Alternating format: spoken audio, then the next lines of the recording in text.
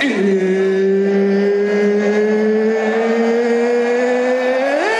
called Punch Drunk.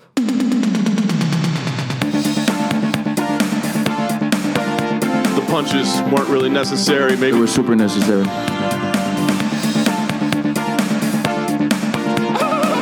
you're too skinny, bro. I'm here with the winner, Derek Lewis. Derek, why'd you take your pants off? My balls are hot. I understand. I'd like to take this chance to apologize to absolutely nobody. Welcome to episode 60 of the Punch Drunk Podcast, your favourite combat sport podcast, hosted by two dudes who can't fight and know way less about fighting than they think they do. I'm your host, Lewis, and I'm joined, as always, by Adam. What's up, my man? How you doing? Hey, good to see you. Weird week, I thought. Finished off with the great card, but, you know, if you had spoken to the Lewis and Adam this time last week about what our thoughts are on Paddy the Baddy, it would be, he's the fucking king of everything. If you say one bad word about him, you're a piece of fucking dirt and I hate you. And now it's like, I don't know. I don't not like him, but I don't love him the way I loved him a week ago. See, nothing much has changed for me. He got, he just got something in his head and he rode with it. What was he going to do? All of a sudden turn around? He can't. He's committed to it now. He's got his feelings. He's caused a beef. And at the end of the day, he is a huge star. And now he will continue to be so because people want to see him get beaten up. It's just one of those things. He's still going to be one of the biggest stars in the UFC. His whole beef with Ariel Helwani was weird. Of course, as is tradition online, no one seems to be actually getting 100% of the facts correct. And then Ariel came out and did his typical thing, which he does extremely well. Ariel Helwani is very bright, very sharp, very good at what he does. And the way he does responses to arguments and things like that on his show is always very well done, very well prepared. And, he came out looking really good as a result of it. People are saying Paddy had a really bad week. Probably could have gone a little bit better for him, but it's a crazy sport. It's a crazy world. Yeah, it's one of the rare times you see a mass amount of people just jump on the side of a journo. It was yeah. And this is the thing though, like, yes, Ariel Helwani is a journalist, but he is also a content creator. And I don't agree with all the things Paddy said. I certainly didn't agree with him, name calling, and without question, he was getting carried away. He was on his own podcast. He's got Dana White there, and he knows Dana White hates him. He's like, yeah, in this moment, I'm going to get a good reaction out of this from him. We're going to have some fun with it. Let me share my feelings. I don't think he just did it on the spot to sort of curry favor per se with Dana White. I think he does have those feelings about Ariel. Maybe they're misguided. I don't know. None of us know, or very few of us know Ariel Helwani personally, so we can't really comment on that. His manager as well, Graham Boylan, came out and posted some weird, cryptic videos on Instagram afterwards. The whole thing was a bit of a mess. But what I will say, Ariel Helwani did a really good job, but he does like to be intentionally naive. The idea that having big guests on his channel and on his show isn't good for his brand and isn't good for his contract value is just completely asinine. Paddy saying that he makes money directly from the clicks is stupid because everyone knows that's not Ariel's YouTube channel. Again, that was Paddy being really thick about it. But for Ariel Helwani to be like, no, my contract's the same whether I have great views, great clicks and views and content or not. When he wants to renegotiate with MMA Fighting, his agent is going to pull up those numbers and go, look who's the main driver of traffic on your channel. Pay my boy, give him a raise, which is what he should be doing. That's the world we live in. It's literally your job. You have to show that you can, attract an audience and bring people to your site because that's how content places create revenue these days. So I don't know. I think it was one of those things that got massively blown up out of proportion. It was fun watching it unfold. And quite frankly, at the start, people were both sides. A lot of people like Ariel. Some people, quite a few people. I was following it all on Twitter. And yeah, anyway, we could talk about it for ages, but it's kind of like one of those things. It's done. Let's talk about the fights now. Yeah, let's talk about 282 because I don't want to say surprising because I wasn't surprised that it was awesome, but I think maybe for the masses, surprisingly great card. And we were just talking about it off air, but if this didn't have that pay-per-view title behind it, it was equally as good, I thought, as last week's Orlando card. Obviously, the Orlando card was free, so it probably takes the cake given that set of circumstances. But I don't know, man. Everyone was saying that the main event was a flop. I fucking loved the fight. It was like a Broadway show. The start, the middle, the end, everything. It was just like poetic, and I fucking enjoyed every second of it.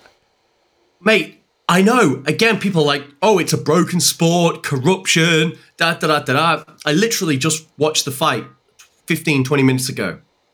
I thought a draw was a really fair outcome. Mm-hmm. I thought if you read the scoring criteria and you understand what a 10-8 round should look like, Magomed Ankalaev won the final round 10-8, but I also think he lost the first 3 rounds. Therefore, it is a draw. That's just how it goes. I don't understand the controversy. Yan was winning the fight. He had the more significant strikes.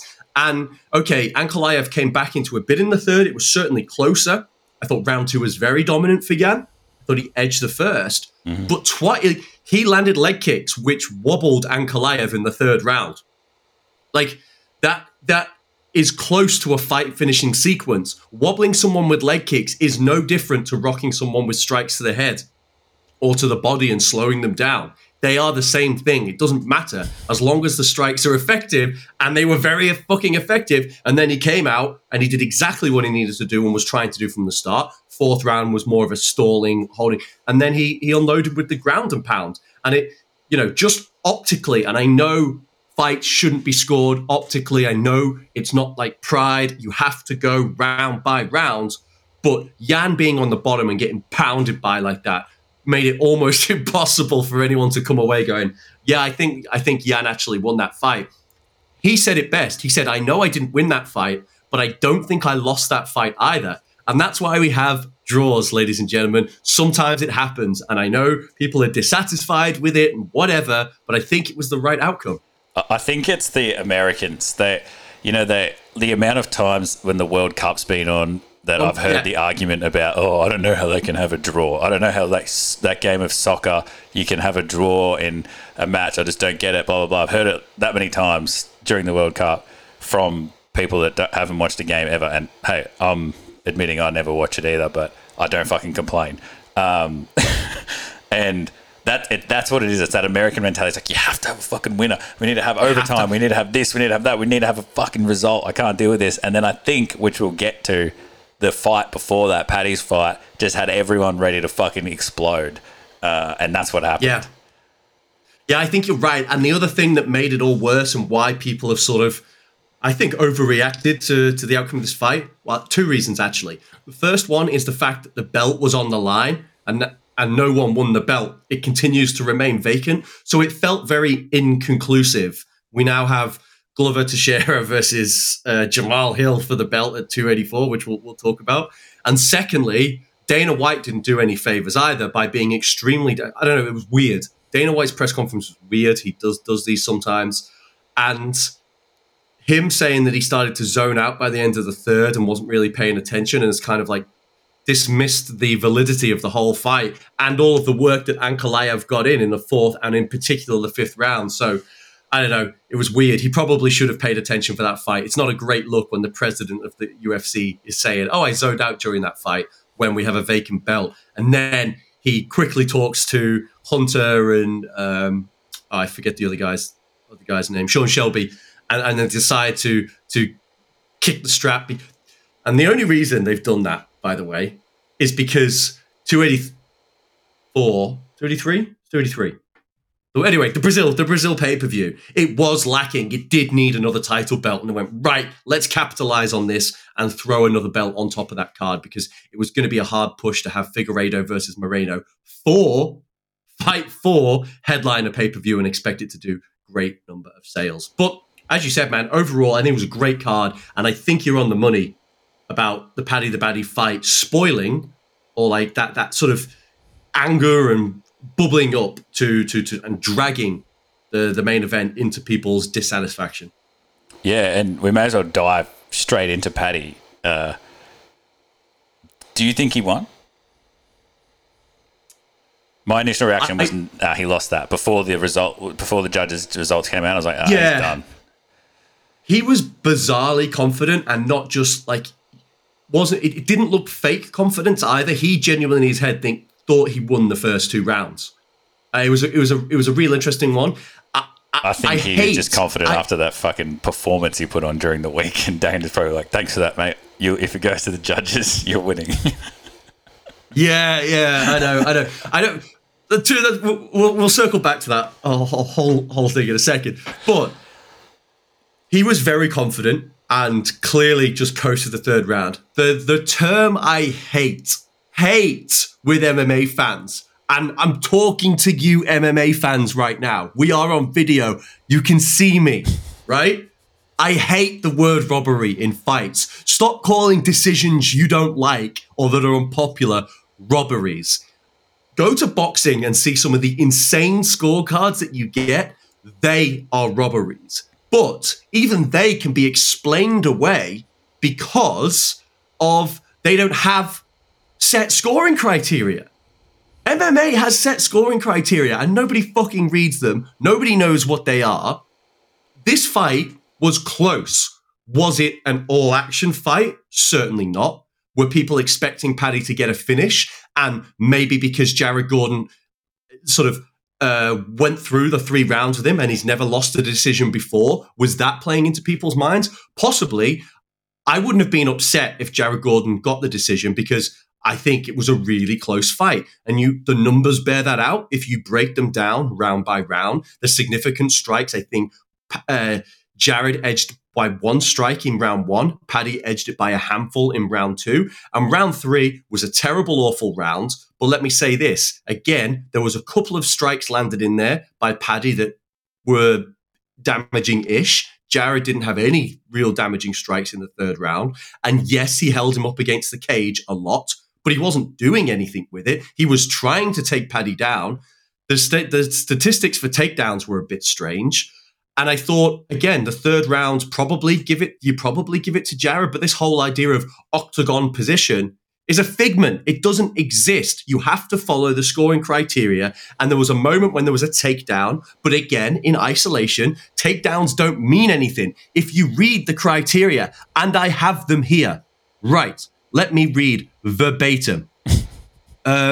It shall be noted that a successful takedown is not merely a changing of a position. Let me repeat that. A successful takedown is not merely a changing of position, but an establishment of an attack from the use of the takedown. Now, the broadcast has a lot to answer for here because they said that Jared Gordon had 3 for 3 takedowns. Not by that criteria, he didn't. That one in the 3rd round, he was able to get Paddy to the ground quickly. He tried to go for the back take, went too high. Paddy went out the back door and reversed it. I consider that just a neutral. Mm-hmm. No one scored any points there. That's a nothing. That was a change of position. Jared tried something. It didn't work. That's it. Move on.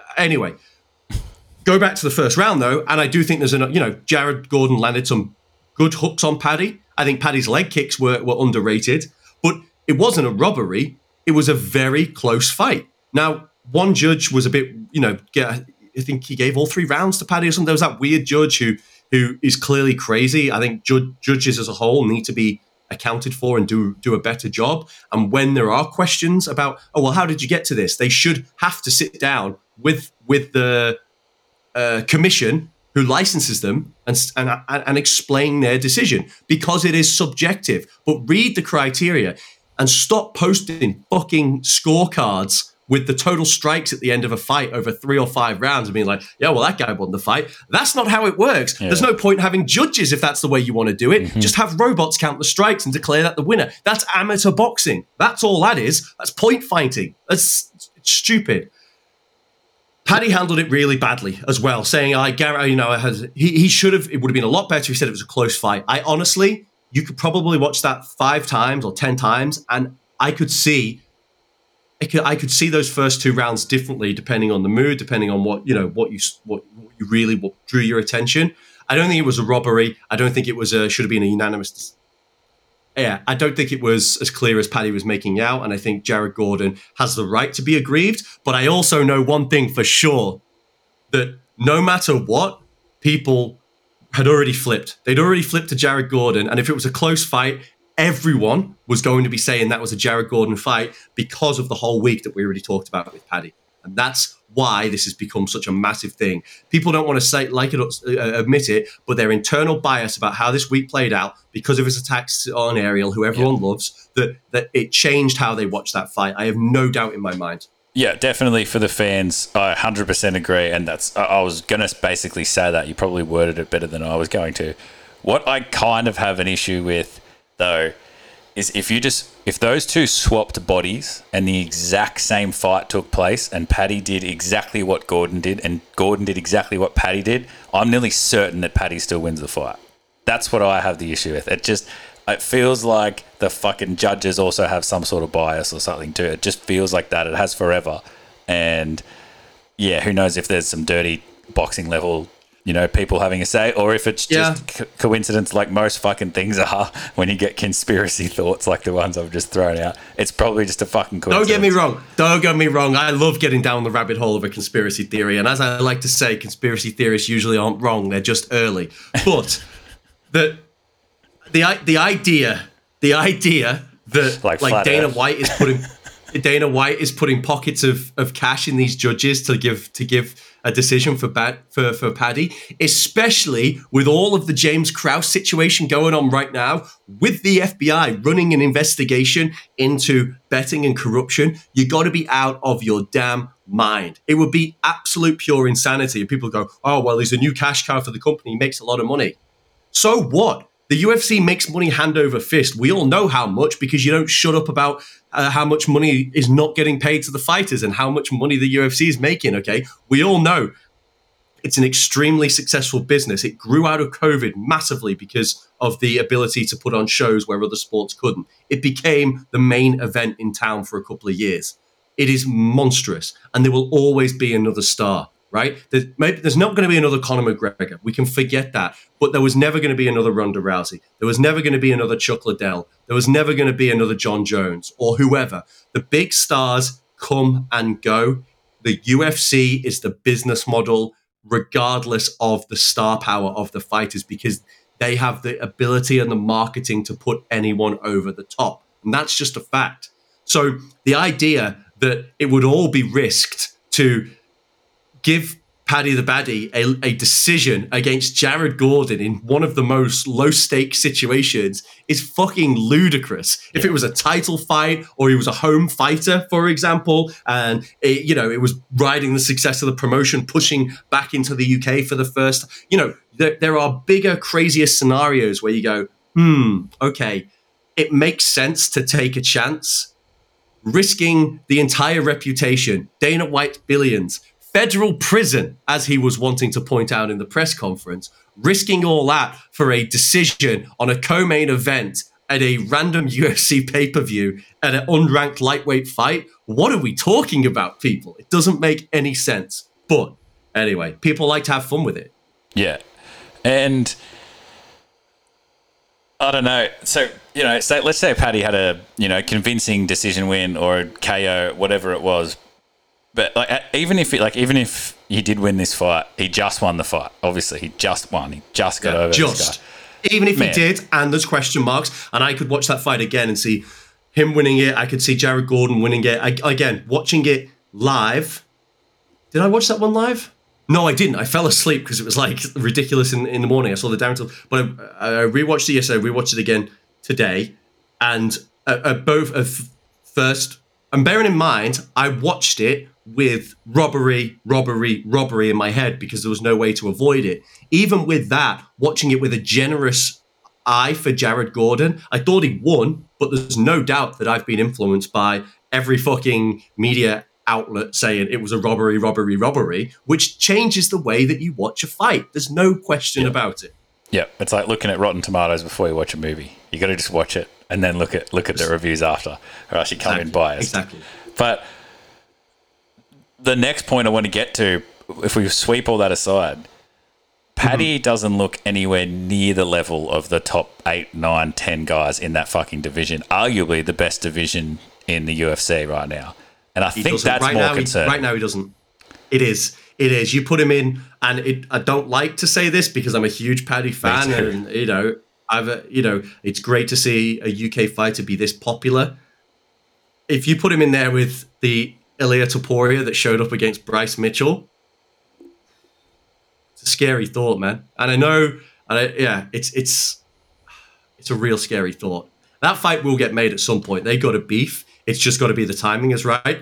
And that performance versus that performance, you don't make that fight right now. Paddy has to go away, get another win, maybe get another 2. Topuria will get his opportunities. That fight will happen down the road, but Paddy needs to make some serious improvements if he's going to have any shot at beating Topuria, who looked as good as he did against Bryce Mitchell. That's for sure. Yeah, I 100% agree, and I think we could probably talk about this fight for another hour. But we better push on because I feel like we'll end up circling back to it when we kind of wrap everything up. But quickly touch on the Ponzinibbio fight. It was a bit of a forgotten fight because of all the other shit happening, but it was a decent fight and a very good comeback. Very good fight.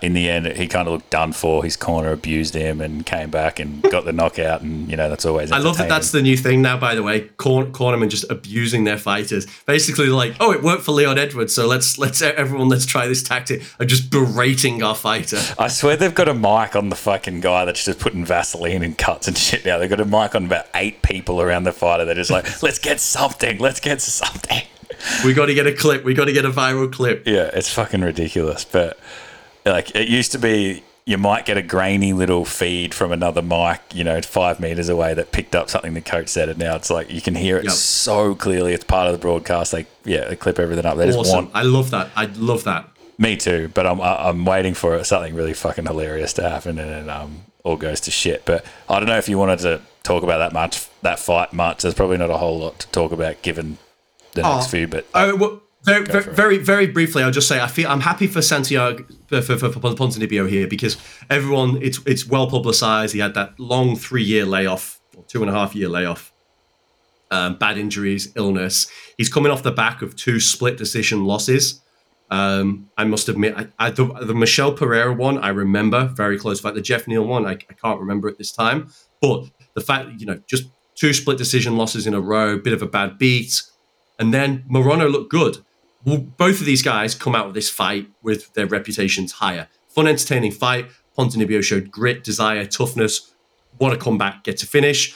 Morono looked really, really good, and he gets credit for stepping in very, very, very late notice, taking a catchweight bout against a dangerous guy. Ponzinibbio is dangerous. That proved to be the case. Morono will get rewarded from this, whether that's a new contract, whether that's a position on the main card of a fight night as well. Maybe the co-main of, I don't know exactly what happens, but make no mistake, he will get taken care of for stepping in short notice and putting on a really fun fight at catchweight. That's all I wanted to say about this fight. All right, now talk about your little lover boy. Didn't quite get over the line. Mate. Tell me what you were thinking a minute into the first round when he's getting his head pulverized. Oh, man.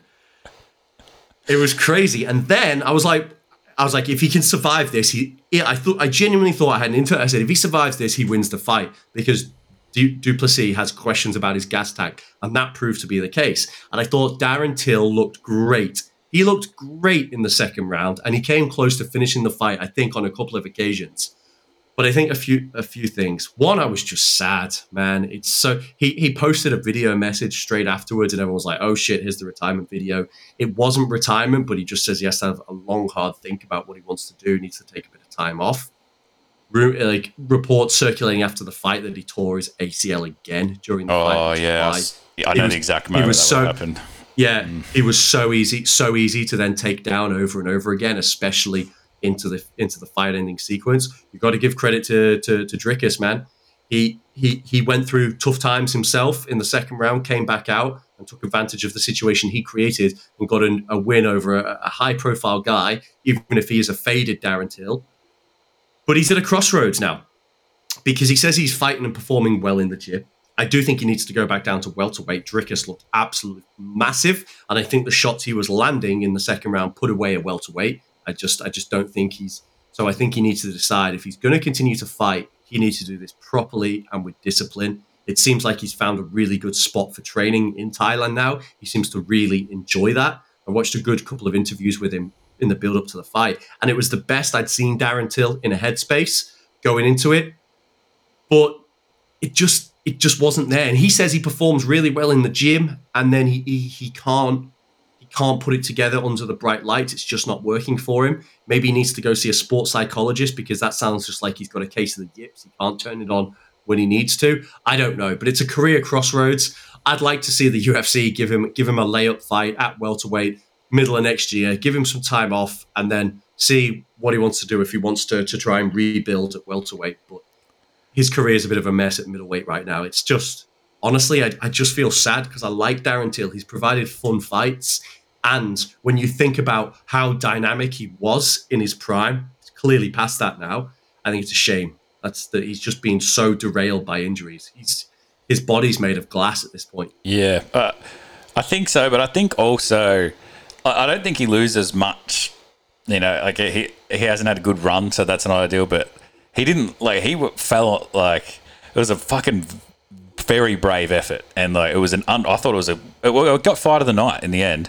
It was a fucking ripper fight, and Till, even Dana said it, like, Till doesn't lose any reputation after that fight. Like he did everything. He went through the fire, like, fucking dealt it out himself, and it was just a fucking awesome fight, perfect spot on the card. And Dricus is just really fucking powerful, really fucking terrifying, and I think if he fixes his cardio a little bit, he's you start talking like top 3, top 4, like fighting someone at that level, and I don't know if he's good enough. Who knows? He's just a mountain of a man. But even with the cardio, like, he does look gassed and he moves gassed, but that's the second time you've seen Dricus kind of look like that and get the win anyway. And it sort of shows. He does have heart. He does have that heart and character to push through. I think. Sorry to cut you off. They also mentioned in the commentary, because apparently Dricus obviously rewatched his last fight and heard Rogan and whoever talking about that he looks so gassed, and he told them, he's like, my nose is busted, I have to breathe through my mouth, so like I'm always going to look super gassed anyway. But he's still like, his whole body language looked gassed, like not just his breathing. But yeah, he should get that fixed. He should get that fixed, I feel, because I'm pretty sure optimal breathing requires nose and mouth if you're a professional fighter. Maybe it's one of those things, though, that the second it gets touched again, it's just going to... I think so. Wait till he's not getting punched in the face for a living. So, fucking South Africans. Interesting one. I'd be interested to see. Darren Till was ranked 10th before this. Let's be honest, that was a generous ranking. I think a fun fight to make, they both coming off good performances, would be Roman Dolidze against Dricus du Plessis. But I think Dolidze is probably looking a little bit higher. Chris Curtis got a good win over Joaquin Buckley on this card. Joaquin Buckley, another fighter, another middleweight who needs to go down to 170. He needs to drop some muscle and get down. Shit, maybe that's a fight to make. Darren Till versus Joaquin Buckley, but both of them making their welterweight debut. Or it's not for a ranking spot. Who gives a shit? Make it a catchweight fight. Make it 175 pounds for Buckley's step down to welterweight. It doesn't matter. I think Buckley wins. He could, but he's not going to try and take him down. That's for sure. And that's what I think Darren Till needs. Yeah, true. Mentally.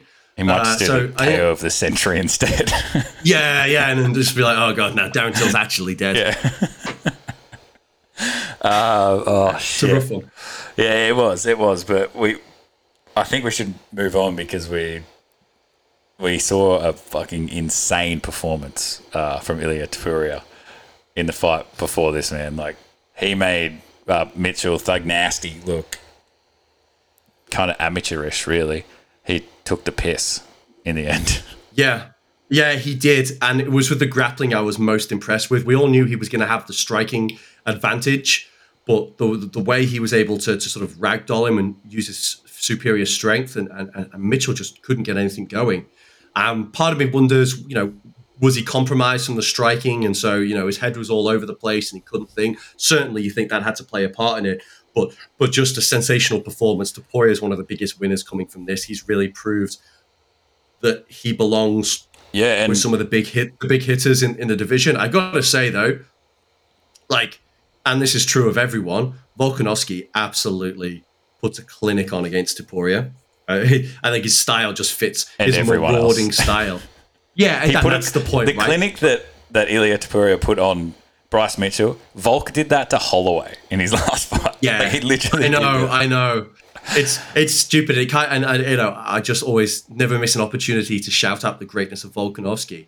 But I think Topuria shouting for a fight with Brian Ortega is a real fun fight. Again, he is going to have the striking advantage. Is he going to have the grappling advantage? And that was the question going into the Bryce Mitchell fight. He answered that emphatically. Emphatically, he answered that. Brian Ortega is another level above. Let's see how that one goes. You'd have to suggest that Brian Ortega is the best submission specialist, the best grappler in the division. Mm-hmm. That would be a really fun fight to make. All of a sudden as well, I think Arnold Allen becomes an interesting fight. I think Arnold Allen is probably being offered Max Holloway for the UFC London pay-per-view. I think that's probably what's going to happen. If that doesn't happen, Arnold Allen, if he's able to fight, he's had a hand injury. Arnold Allen against Ilia Topuria would be a really fun one as well, because I think that the striking match would be really fun. And then it's a question of, can Arnold stuff Topuria's takedown attempts? That would be an interesting one. Topuria's fought in London before. He had that great, insane KO of the year contender back in March against Jai Herbert. That dude hits like a truck because you can see him. That combination, he went from the rear uppercut to the lead hook to an overhand right that dropped Bryce Mitchell. He throws everything into those shots. And you have to question whether that sort of output, as he elevates himself in this division, whether he's going to be able to sustain that kind of output for a 5-round fight.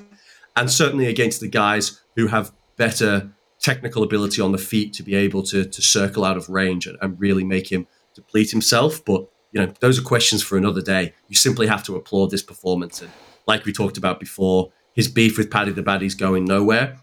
But yeah, you'd have to think at this point, and it's a fist fight. Anything can happen. And Paddy's jiu-jitsu is really good as well. We said the same thing about Bryce Mitchell, and Topuria proved to have all the answers there. But Paddy's, I don't know if you saw some of the positions he was putting. Paddy's legs are freaky flexible. Like, his legs are really, really, really weird. To be able to get to land a knee, 360-degree rotation. To be able to land a knee on Jared Gordon with his back against the fence like that was like, oh, that's some insane ability. Just when you see them like grab their own feet when they're like on their back and like pull it in closer to like make triangles and stuff tighter, I'm just like, I get sore just watching them do it. Oh, it's unreal. It's unreal. Yeah, he's crazy.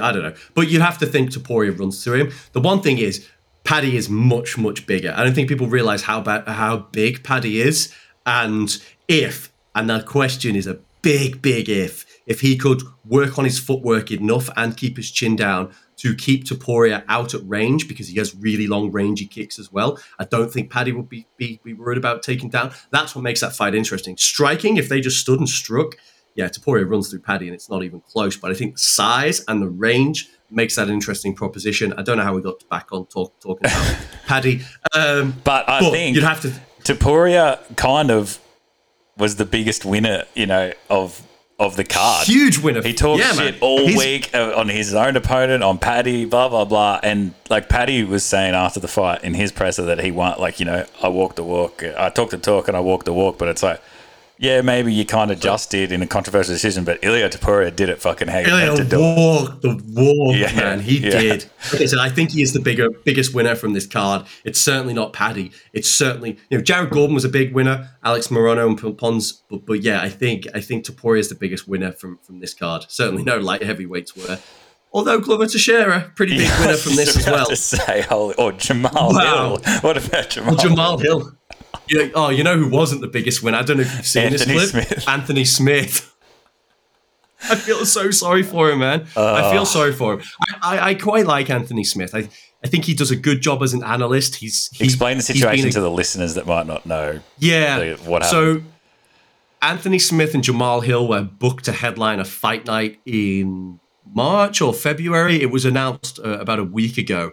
And in Brazil, we obviously talked no, it wasn't Brazil. Oh, are you sure? Yeah, it was in America. It's going to be its own fight night in America. The pay-per-view's in Brazil. The pay-per-view is in Brazil. And so we were only talking, I think, on the last episode in the preview to this, that what a bad decision Glover Teixeira made, because the lightweight title is going to have a new home. Someone else is going to have it. Maybe they defend it once. Yuri comes back, gets his first shot. MMA is so wild, man. I don't think I heard one person say, hey, you never know. There might be a draw. The belt may stay vacant, and Dana might get so annoyed that he just tears apart another main event and throws that to create absolute insanity. If it was a draw, in your head, you would go, oh, there's a rematch, automatic rematch if it's a draw.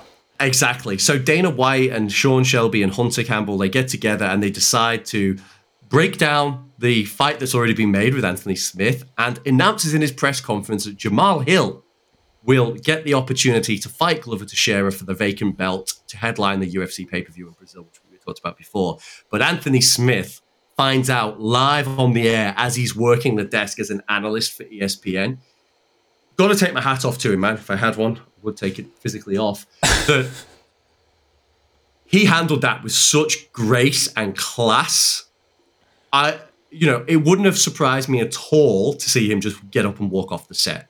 He could have done that and been like, sorry, guys, like, this is a joke. This is my career we are talking about. He handled that like a champ, and I really bloody hope the UFC does him a solid. They give him a favorable matchup because he signed a fight agreement, right? So the UFC has to deliver him a fight, or they have to pay him money to step out of that spot, is my very, very, very limited understanding of how the fight agreements work.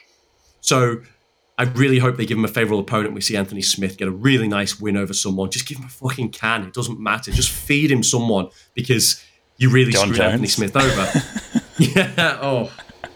And Anthony's, but Glover Teixeira, man, what a winner. There was a 99% probability that Glover Teixeira might not fight for the belt again. We thought the UFC would be pissed off at him, that he turned down this spot. He put them in an awkward situation. He removed and diluted the quality of this pay-per-view. But, Dana White was more mad at, I guess, this main event than he was mad at Glover Teixeira for turning it down. And Glover Teixeira gets his opportunity again. I think he beats Jamal Hill. Everyone's talking about this, but I don't think Dana's thought about the possibility. The belt could be vacant again, because Glover might end up retiring before Yuri's good to come back. Can you imagine he wins the belt and is like, thanks guys, I got the belt. This is all I wanted to do. I'm retiring. Would be so fucking... That will happen probably if he wins it. If he wins it, you could see it happening. Although part of him was like, no, I want to get that one back against Yuri. I think I could do it. We had a fight of the year contender. Fun times, man. At the end of the day, it's just a meme. Should just still have the belt, shouldn't he? Like that, everything would just be a bit more normal if he had just kept the belt. Yeah. Everyone's like applauding him. Was like, oh, Bushido code, what a warrior, man of honor. No, Yuri, you fucked everything up, you idiot. You threw this big spanner into the works of an already lacking division. It's just a shambles right now. It really is. It's unbelievable how the UFC how the light heavyweight division used to be the premier division of the UFC. It's the reason I started watching UFC. Yeah, 100%. Chuck Liddell, man, he was the guy. Light heavyweight, Rampage, Rashad Evans, Forrest Griffin, Randy Couture, Tito Ortiz, like unbelievable. And now it's just a meme. It's just a meme at this point. Yeah, it's fucking hilarious, and they're all such they're such different fighters too, which is crazy. Like Yuri obviously is just a one of one anyway, and then Glover is just who he is, an old man, and then like Jan Blachowicz is just this fucking terrifying Polish power freak show, and then Ankalaev's obviously Dagestani, like that whole new breed, that whole vibe, that new breed of MMA. Like they're so different, and then Jamal Hill's like I didn't even consider him as, not yet anyway, as a title contender. and he's fighting for a title now. So who fucking knows? And if he wins, Unreal. then oh my god, it's going to be just absolute mayhem in that division. Chaos. Absolute chaos. But anything on the undercard you wanted to touch on? I think the most obvious was the headline of the undercard, Rosas Jr., the 18-year-old kid's that looks 18 years old. 85 and has some sort of fucking... He ran through. So maybe biggest loser. Like I like Jay Perrin. He's a fun follow on Twitter. I think he got all in his head. And when you're at the weigh-ins talking shit to an 18-year-old kid, you're like, I know you're fighting, but maybe you don't need to go this way. But talk about what being one of the biggest losers of the card. I think he'll be released from the UFC this week. I couldn't believe how strong this 18-year-old kid was, man. Because it's not like he's like, I know he's big and stuff for his age, but he's still just like, he's quite slender build. He's still 18. He hasn't got his man strength like grown body yet. Does he have still got years some sort of development, condition? Like someone said that he has the same condition Bigfoot Silver has. Like that's why. Oh. But like that. Really? I haven't heard that mentioned. I do not. I haven't heard that mentioned. You think that would be mentioned? I think someone just said it because they both have weird heads. Dr. Adam over here just diagnosing. Unless I forget, Bigfoot Silver was kids. literally a fucking giant, and this kid's like tiny in comparison. But like, they do have that similar jaw structure and like face structure, and like it kind of makes sense. But I can't remember what it's called. But it's like it's some condition where you have like bigger hands and bigger feet, and I think you're meant to grow tall. But obviously, he's not that tall. This kid, but his head is like huge.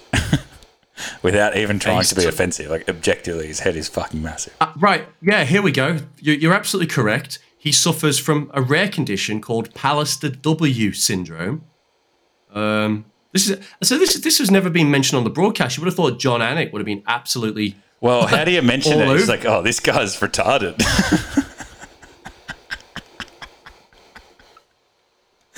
Like, do you know what I mean? You can't just be like, oh, this guy has a condition. Makes him look weird.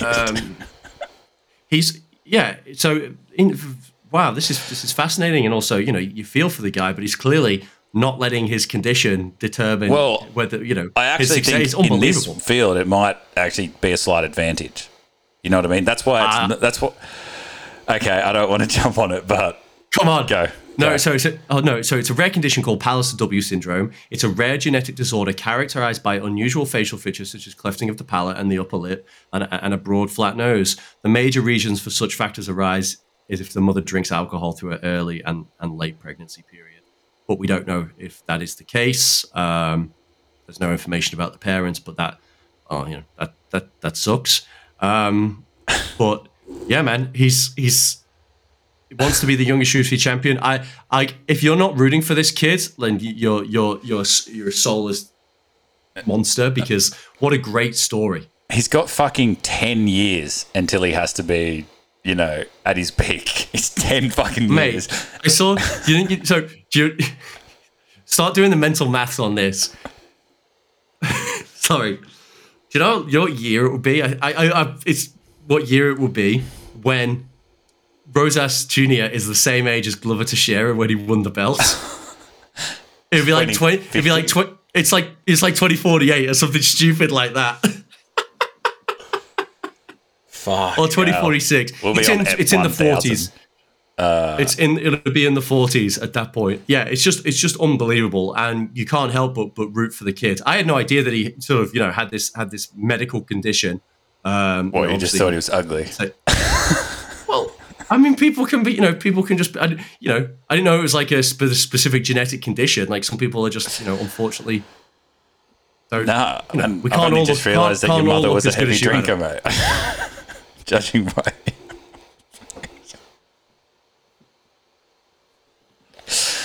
Oh shit! No, you're beautiful. Oh my goodness! But he looked 18 aside and all the bullshit aside. He just looked fucking awesome. Legit. And if he was like 24 and he did that performance, I was like, yeah, we need to keep an eye on this guy. Because he's 18. I'm like, is this guy going to be the fucking GOAT? Like, that's what you have to think of. Like, he's just looked that good in his 18. It's just ridiculous. Like, he looked... I've never seen a young kid look so much stronger. Like, that's what was fascinating to me. Like, holy fuck, he just manhandled this guy. Yeah, he's just got manhandling. He's so nice as well. He seems to completely have his head on his shoulders. He seems to be very well adjusted, considering that he's 18 years old, beating dudes up, and then I guess he goes to school and is like undeniably the hardest kid at school. like no one's stepping to Paul Rosas Jr. after they just saw him choke out a man on the UFC broadcast on Saturday night. Imagine his teachers being like, "Hey, did you do your homework?" He's like, "No," and it's like, "What are you going to do about it? Put me in detention? Just beat someone up older than you, fucking 24 hours ago, bitch." I'll literally line up every single teacher and I will beat you all in a row. It doesn't matter. It's mental to think about it. It's an incredible story, and I don't think enough has been made about it, to be honest. Like how remarkable it is that he's in the UFC. Yeah, I think he's going to be a complete hype train now, though. Now that he had that dominant win and looked as good as he looked, it's going to be like hype city. Let's back him. Rosenstrike KO looked basically as terrifying as ever. Like it was, I think he's second fastest KO, and I was just like, "Fuck, that guy's the scariest motherfucker." Other than Ngannou. back in a big way. He's an awesome striker. Got crazy power. That was fun. Edmund Shabazian got up. That was nice to see. Chris Curtis got the win over. All not that convincing. By the way. I didn't think Curtis. Like he's fought a smart fight, but like I was just like, if you know how you suggested, he could fight Dricus, that'd be an all right fight. I was like, Dricus would beat him the fuck up if he fought the way he fought. Because he was kind of doing like the UFC equivalent of rope-a-dope and just like taking some damage and like blocking and just like trying to tire out Buckley, and then he executed it perfectly and finished the fight. But if you did that with Dricus, he's fucking gone to bed. Dricus is 10 times more powerful than that motherfucker. He's going to be KO. Which is insane because Joaquin Buckley is obviously hits like a truck as well, but Dricus is something crazy. Yeah. I'll be interested to see what both of these guys do next. I do think Joaquin Buckley versus Darren Till is probably the fight to make. Billy Q. But Billy Q, yeah, man. Billy Q always getting it, he's a fan favorite. He got that newborn kid. He's got that dad strength going on with him. So, mate, he is just a fucking cardio beast. My goodness, he's so impressive. Man. I reckon his physique lends itself to like being great at cardio, but you can see like that's a very, very much the way he trains. The way that's an intentional part of his game plan is to I'm going to outwork you. I'm going to put a pace on you. And if you can keep up, good for you. But most people aren't going to be able to keep up that pace. Yeah, it's so mental as well, though. Like you got to get to a point in a fight where you're both just fucking dead. And if it was training, you both were probably like, all right, that's enough training for the day. That's enough. And he's just like, I'm going to another level. Like, or I'm just going to maintain he likes the pace. going to those deep water and just like, let's go further. Let's go further. Yeah, and I think it's a disservice to him to put him that low on any card ever again. He's just like, no matter who he fights, doesn't matter what ranking, it's going to be fucking so much more entertaining. Got to get him. I know. So I think what was he? He was the featured early prelim. All right, fine. And I know they wanted to put the shine up on Paul Rosas Jr. And then you look at it is what it is. This turned out being quite a good card, but you got to get Billy Q higher up on the card. Come on, guys. Yeah, for sure. I kind of want to talk about Dana and the presser and just the whole reaction to the crazy card. All right, yeah, lay it on me. First, let's just touch on the parlay while we're rolling though. And for those that got on it, I don't know. I don't even think you can be angry at us at this point. Where the only leg that lost was Paddy by stoppage, and he got the win in the end anyway. So yeah, the questionable win.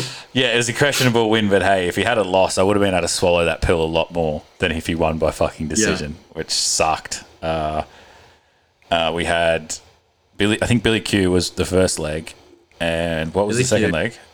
Rosenstrike did not go the distance.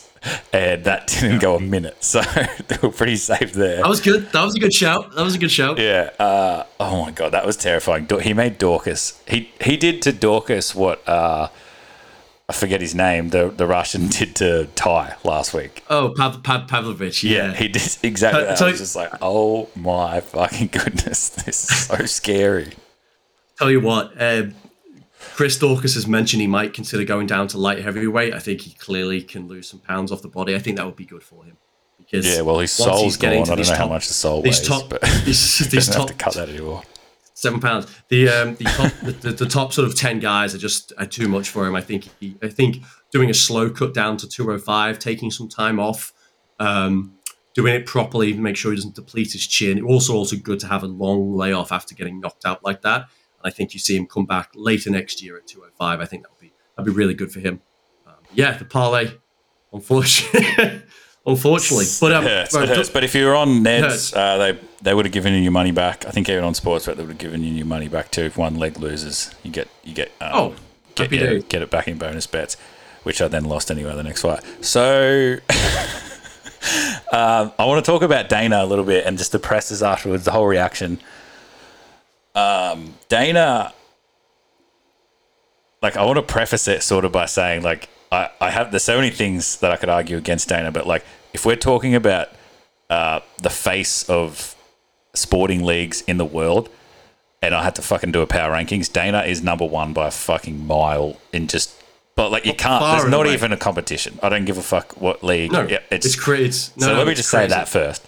But I feel like he should just say this, and then the presser wouldn't annoy the fuck out of me, but he acts like he is all over everything still, and he's the fucking man, and blah blah blah. And it's very, very clear to me that he's making the least amount of decisions probably that he's ever made in that company in its history. I don't know if that's because he's phasing himself out of the company. That's what I suspect it is. I suspect he's preparing for retirement at some point, or it's just the company's so big and he's making such high up decisions that even like headlining pay-per-view fights are like decisions that he's too above now. Which is fine, but like, he doesn't say that to journos, and then it's very like, journos are asking him fairly straightforward questions, and he just reacts so viscerally sometimes, and it's just like, I think it's just because you don't fucking know the answer, and you're like talking around it. And like, they were asking him just about like that betting scandal as well, and he just started blowing up about it, and it's just like, why are you blowing up about this at all? Like, just give him. And then there was a couple of things just based on the card, and I just think he doesn't have much of an idea about stuff. Like, in that, I watched the full Paddy podcast that he did during the week, obviously, because, you know, I'm just such a good content creator that I'll make sure I look at the full thing before I just put the clip up. You know, you got to get the full context. And he asked Paddy, whereabouts in England is he from? And I'm like, surely by now, like, they were talking about Darren Till, and he's like, oh, where is Till from? He's like, Liverpool. He's like, where's that? And he's like, that's where I'm from, like Liverpool. Like, how do you not fucking know Darren Till and Paddy? And it's just like, he's just not in the world anymore. You know what I mean? Like, no, I mean, it's not possible to be when you're, you know, that wealthy. Actually, he lives in a completely different bubble to the rest of the world. You know, and has done for a long, long time. And I think you're right. I think he has slowly over the past few years ceded power and control internally to Hunter, to Sean Shelby. I still think he's involved in. And if he wants something to happen, he just picks up the phone and that gets done. He still has that sort of authority and clout. But now ESPN is on board. They certainly have power and influence over some of the decisions that get made. They now have major shareholders, right? It isn't just Dana White and his buddies owning this anymore. There are other people that have say and influence as well. And I do think he said that in an interview with Brett Okamoto. I don't think it's come out yet or when it's going to come out, but there was a clip that circulated. And he said, "I can see the light at the end of the tunnel." And he said, "I'm not going anywhere anytime soon," but he said he can see the light at the end of the tunnel. Whether that's 3 years, 5 years, 10 years, I doubt it's 10 years, but 5 years could be an interesting time frame. We know his exit is going to be managed over a period of time, and I don't think they will necessarily. They might name an interim president, and he sort of like hands it over. I think Hunter is clearly the godfather in waiting, right? He's the Michael Corleone ready to move in and take over the family business. I think it's the obvious thing you do then is one of my favorite parts of any pay-per-view is the Dana presser. So don't let that go anywhere, but just put those two guys in the presser as well for 15 minutes because they're actually going to be so insightful. I feel like I'd love to hear what they have to say. Oh, like they would be so aware of just basically every fucking fight that's happened in the last month, the storylines between each fighter, blah blah blah. Like that's literally their job, and I'd love to hear from them. So they need to throw them in because all those questions would get answered too. If they just threw him in before Dana would probably answer better questions because he doesn't have to answer the bullshit that they've all just said as well. Like, it would just be it'd be such a better product for us. My next point is, and it's more of a question, what do you think the UFC changes much if Dana goes? And then I will add this. I've heard Rogan talk about a fair few times him say, like, I think I just see the clip float around a lot on the socials, but him basically saying, whenever Dana leaves, I have a clause in my contract that I can immediately leave as well. And like, and that's what I'll do. Yeah, so what does the UFC look like if Dana and Rogan are gone? So obviously Dana has a far bigger impact than Rogan. We see Rogan's influence and I guess with the Rogan part, I'm more asking about you as a fan. Like, how do you? But yeah, sorry, keep going. No, but yeah, he's probably only doing 10 shows a year, and people are questioning his ability as a commentator now. And I suppose he just doesn't have the time to put in the preparation that he should. I still think most of the time he's on point, and I think Joe Rogan's forgotten more about fighting than most people know because of just how long he's been involved in the sport and been around for. He wasn't a fighter himself, obviously, but he's watched more hours of fighting than most people will ever watch in their lifetime, times 10 probably. So he does know what he's watching. But I do think his detailed preparation into the fighters is lacking. But I still think he adds value to the pay-per-view.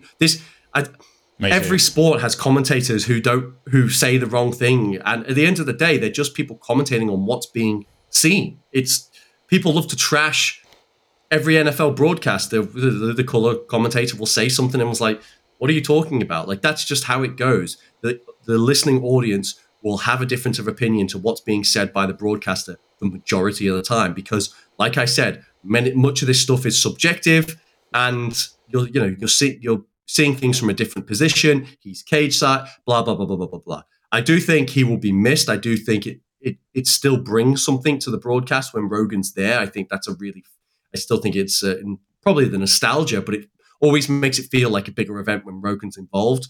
So that will disappear, but much like every sport goes through its iterations of broadcasters, a new big name will emerge, and over time, that feeling will latch on to another commentator, another announcer, and that's just the way the sport goes. I think Anik is clearly number one in the game right now, and I think he will continue to excel and become the main guy. And when Anik's on the broadcast, you know it's going to be serious business. In terms of Dana, obviously it will change the sport, but as I said, there's no way that he doesn't leave without a strong succession plan in place and someone who's basically being groomed to continue to do things the way that they have because of the success that the sport has had. It's unquestionable. And I just wonder if Dana White's got one more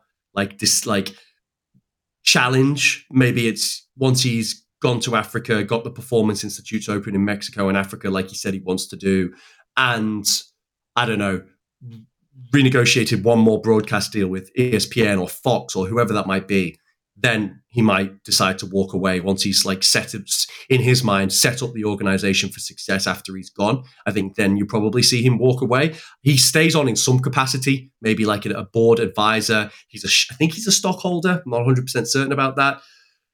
But it's interesting. But he certainly doesn't have the power, the unilateral, when I say goes power, I don't think. And I think that's, like I said, changing structure of the organization, changing ownership, adding ESPN in there. ESPN is fucking Disney, guys. People don't understand what a monstrous level of influence that someone at Disney has over the direction of the UFC, or at least on some decisions, right? Including the cost of the pay-per-views and all that kind of stuff. So the sport will change, but I don't think you'll see, it's not all of a sudden going to completely 180 on its head and be very different when Dana White goes away. And I don't think the sport will suffer for it either. I think you're right. I think the main thing that'll happen will just be personal taste. That'll be the nostalgia thing, like you said, and people will be like, no, I missed that. But, when we go back and do these history apps, we kind of laugh at the product. So I'm sure in 10 years' time, no matter who's in front, we're going to go back and listen to like, oh my God, could you fucking believe that and that and that and that? So, yeah, I think you're right. I think the sport, it's nearly too big to fail now, unless it's very, very poorly managed, which it just won't be.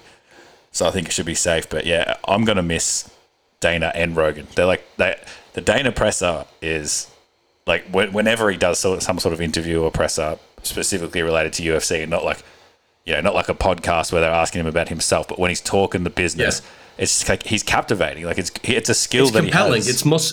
It's must watch, and it's why he's been able to remain the face and the flagship of the company for so long, because he is extremely good at that, and it gets reactions out of people. People love it, people hate it, but people tune in. That's just how it goes. Yeah, no, I agree, but yeah, I think it's not far away. He it's not like he's getting called out by journos. He's just getting found out nearly by like them just asking a regular question, and he doesn't really know how to answer it, or kind of you can tell his brain's ticking over like, who's that again, or what's that again, or whatever. But yeah, I think the easy answer for now is just throw the Sean Shelby and what's the other guy's name in again? Hunter Campbell. So they're the two main matchmakers. Is that right? Yeah. So Sean Shelby's the main matchmaker, and Hunter Campbell is like he's like the legal counsel. He's involved in he's involved in everything. He's been around for a long time. Yeah. And he's been like I said, I think he's been groomed to be Dana White's successor. We talk about Chael or someone coming in. Daniel Cormier got mentioned. I think wouldn't do a great job. It's going to be someone internally, and it's going to be someone who people aren't familiar with. Yeah, get those two sitting next to each other at the presser for 15 minutes before Dana, and probably everything's solved. I think for now, at least. Yeah, I think it's a really, really great suggestion. Really great suggestion. All right, Ed, conscious of time, we've been running a little long here. I don't think we got time really to dive into a full preview of the final event of the year, but we do have a fight night to close out the year, December 17th. Unfortunately, it's back in the Apex. The atmosphere is going to stink. Yeah, especially after the last 2 weeks we've just had. It's just going to be... It's impossible to live up. It's genuinely impossible. Yeah. But for shout out for an Aussie perspective, Jake Matthews is fighting on this card after his spectacular performance against Fiallo. Hopefully he gets a nice clean win so he can have a quick turnaround and get on that Perth card. There's a few fun fights, headlined by Jaron Cannonier, Sean Strickland. The co-main event, Arman Sarukian against Damir Ismagulov, is going to be an absolute banger of a fight. Really looking forward to that. Drew Dober versus Bobby Green. Bobby Green's return after his suspension for performance-enhancing drugs. That's going to be a really fun fight. There's, like I said, it's a fun fight night. It's just a shame that it's not going to be in front of fans. That always brings it down a notch. But it is the last fight card for the year, and we go on a break, nearly a month-long break, until we come back with Kelvin Gastelum against who's he fighting? He's fighting Nasruddin Imavov. Excuse me. The rest of the card hasn't really been fleshed out yet. I'm sure there've been some announced bouts, but for the time being, we've got that January 14th. Again at the Apex, unfortunately, but it won't be long. January 21st, back with UFC 283 for the start of the year. Going to be Teixeira versus Hill, as we talked about. One last thing, we will bring you an episode next week, a bit of a year in review. We're going to go back and look at all the pay-per-views, the standout moments from the year, and then we will go on a well-deserved Christmas break and be back in your ear holes with a preview of the very first event of 2023. Adam, anything else you wanted to chuck in here before we head off? Just give us 5 stars wherever you listen to us, please, on Spotify, on Apple. Send us an email at punchdrunkpod@gmail.com, at punchdrunkpodcast. Actually, at punchdrunkpod with 2 Ds on YouTube.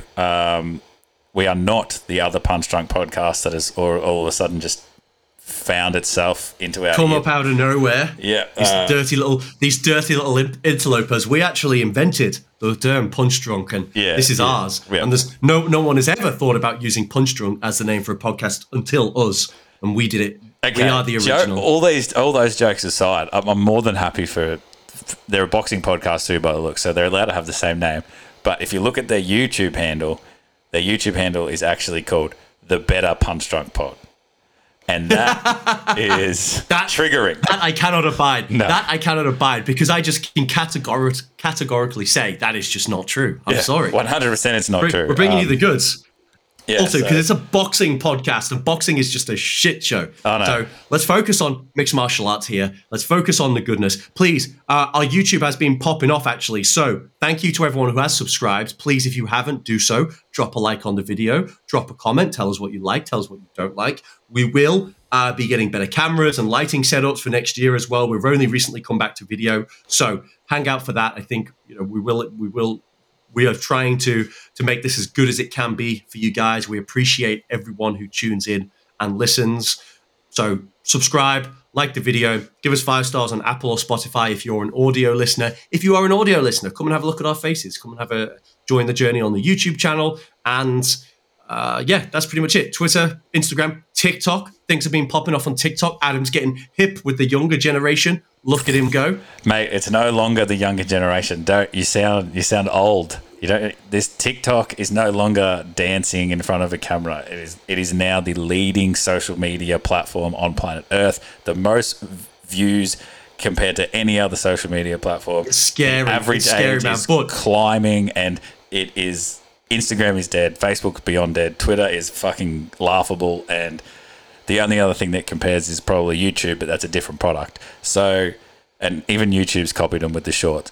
TikTok is where with the shorts, yeah. But I do got to say though, I'm happy to sort of like get into TikTok for this sort of stuff. But if I have to see that twat dancing family from the UK, that stupid dad with his kids dancing like an absolute clown, trust me, have some I'll get humility. you in on the dark side of TikTok, and it'll just be seeing broken bones and knockouts and inbred relationships. No, we started off well. Quickly took a terrifying hard right turn there, which was not where I was hoping that was going to go. But anyway, it's good stuff. It's good for you. It is easily the most addicting app I've ever come across in my entire life. Like, it's the one that I have to make a concerted effort at. I'm not even going on because you can't. You don't even realize. You just go into a trance. And you're like, oh, that was 15 minutes, and I didn't even know what happened. Someone could have died in front of me. China got us good, baby. China got us good. 100%. But yeah, if you are an audio listener and you want to check us out on YouTube. We are uglier than we sound, but still worth looking at our beautiful faces. Mate, so good to hear from you. Can't Absolutely. wait for the Christmas break and our Christmas episode. Should be fun. Should be good. Talk soon, mate. See you. Cyborg out cold!